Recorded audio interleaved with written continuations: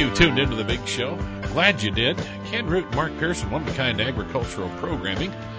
And what a week it's been, what a year it's been in agriculture. We've been talking so much about corn prices and how many acres will be shifted to corn. We've been talking about the reduction in soybean acres. We've been talking about corn prices. We were just talking with Walt Hackney about livestock prices, the fed cattle market, and how it has zoomed back up to the peaks again. And in all this, I think we've been somewhat remiss because we have about 300,000 dairy cows around this state that do their job so well day in and day out, and the producers who care for them and produce that great dairy product that we all enjoy. We haven't talked much about the dairy business, Ken, and they're seeing a little bit higher price today on grade A milk, but it has not been. They have been hit equally hard by not only the rise in corn prices and soybean meal prices, but also by the hit that's taken in alfalfa prices. One bright spot on the future in the alfalfa world was going to be the adaptation of Roundup Ready Alfalfa. Now, you tell me that may not happen. Well, a federal judge has said that they're not going to be able to plant it this year. And Shane Riley joins us from Fort Atkinson near Decorah. And Shane, you planted Roundup Ready Alfalfa last year, didn't you? Yes, I have. And you had a stand last year. Well, first of all, I'd just like to know how it did. I'm not asking for any testimonial for Monsanto, but how did that alfalfa work? It worked real good. I direct seeded it, and I got 3 just very lush crops off of it. Nice young stand each time, and just pure feed, basically. Now, did you go in over the top with Roundup then? Yes, I have. Yes, I did it initially, right in the beginning, and then towards later in the year, so it'd come back nice and strong this spring. Right. Now, federal judge, California, ruled you can't plant any. Do you have to tear up what you have?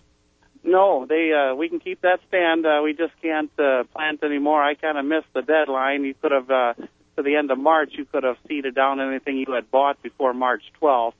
And basically that's sitting in my shed, and I need to return that. Right.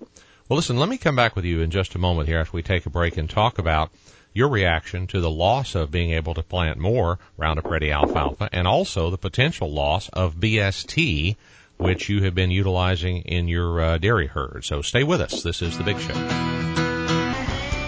You're back with The Big Show. A federal judge in California ruled that Roundup Ready Alfalfa would no longer be allowed on the market to be planted this year after the end of March because he didn't feel that Monsanto had done enough work to address outlying issues with a perennial crop. Let's cut to the chase here from a dairyman, Shane Riley, in northeast Iowa. Shane, how do you think that affects you? Well, it affects me greatly. When I feed a cow can only eat so much in one day. So what I put in her, when I feed her, has to be good. And if I'm putting weeds in or any other foreign material, it just takes up space, and that space is precious for minerals and proteins that you want to feed them.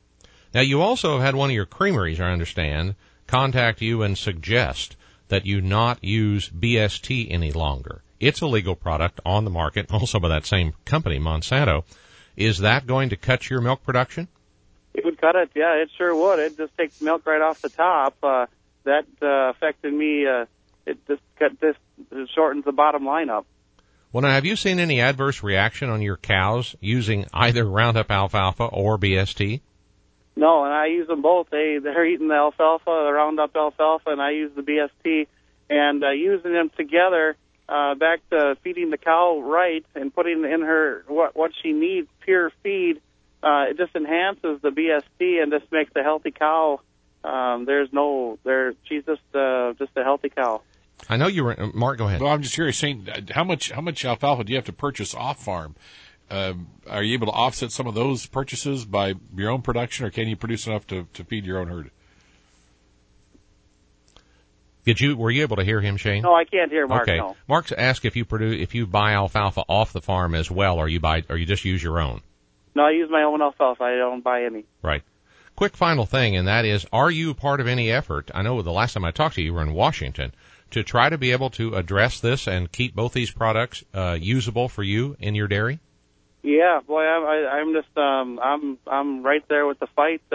It's just another tool that I use for me to grow, and by taking that tool away from me, it hurts me. It affects me greatly. Right.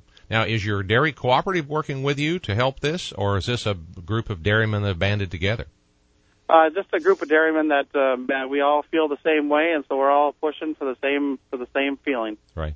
What do you think about this increasing price of milk? Is this getting you closer to your cost of production or a little bit of profit? They can't replace, for me to stop using BST, they cannot replace what I make off using BST by not using it and then giving me a few pennies more for my product. They can't, there's no way they can equal that out. Yeah. I see a sharp rise in this milk market today, almost more than expected, $16 for manufacturing grade. So hopefully your prices have come up. Hopefully your profitability will still be there. Hopefully you can stay in the dairy business. Shane, thank you very much for being with us. You bet. Thank you. All righty. Good luck. Yes, indeed. Let's keep those 300,000 dairy cows well taken care of. They do a great job. We'll have more coming up on The Big Show.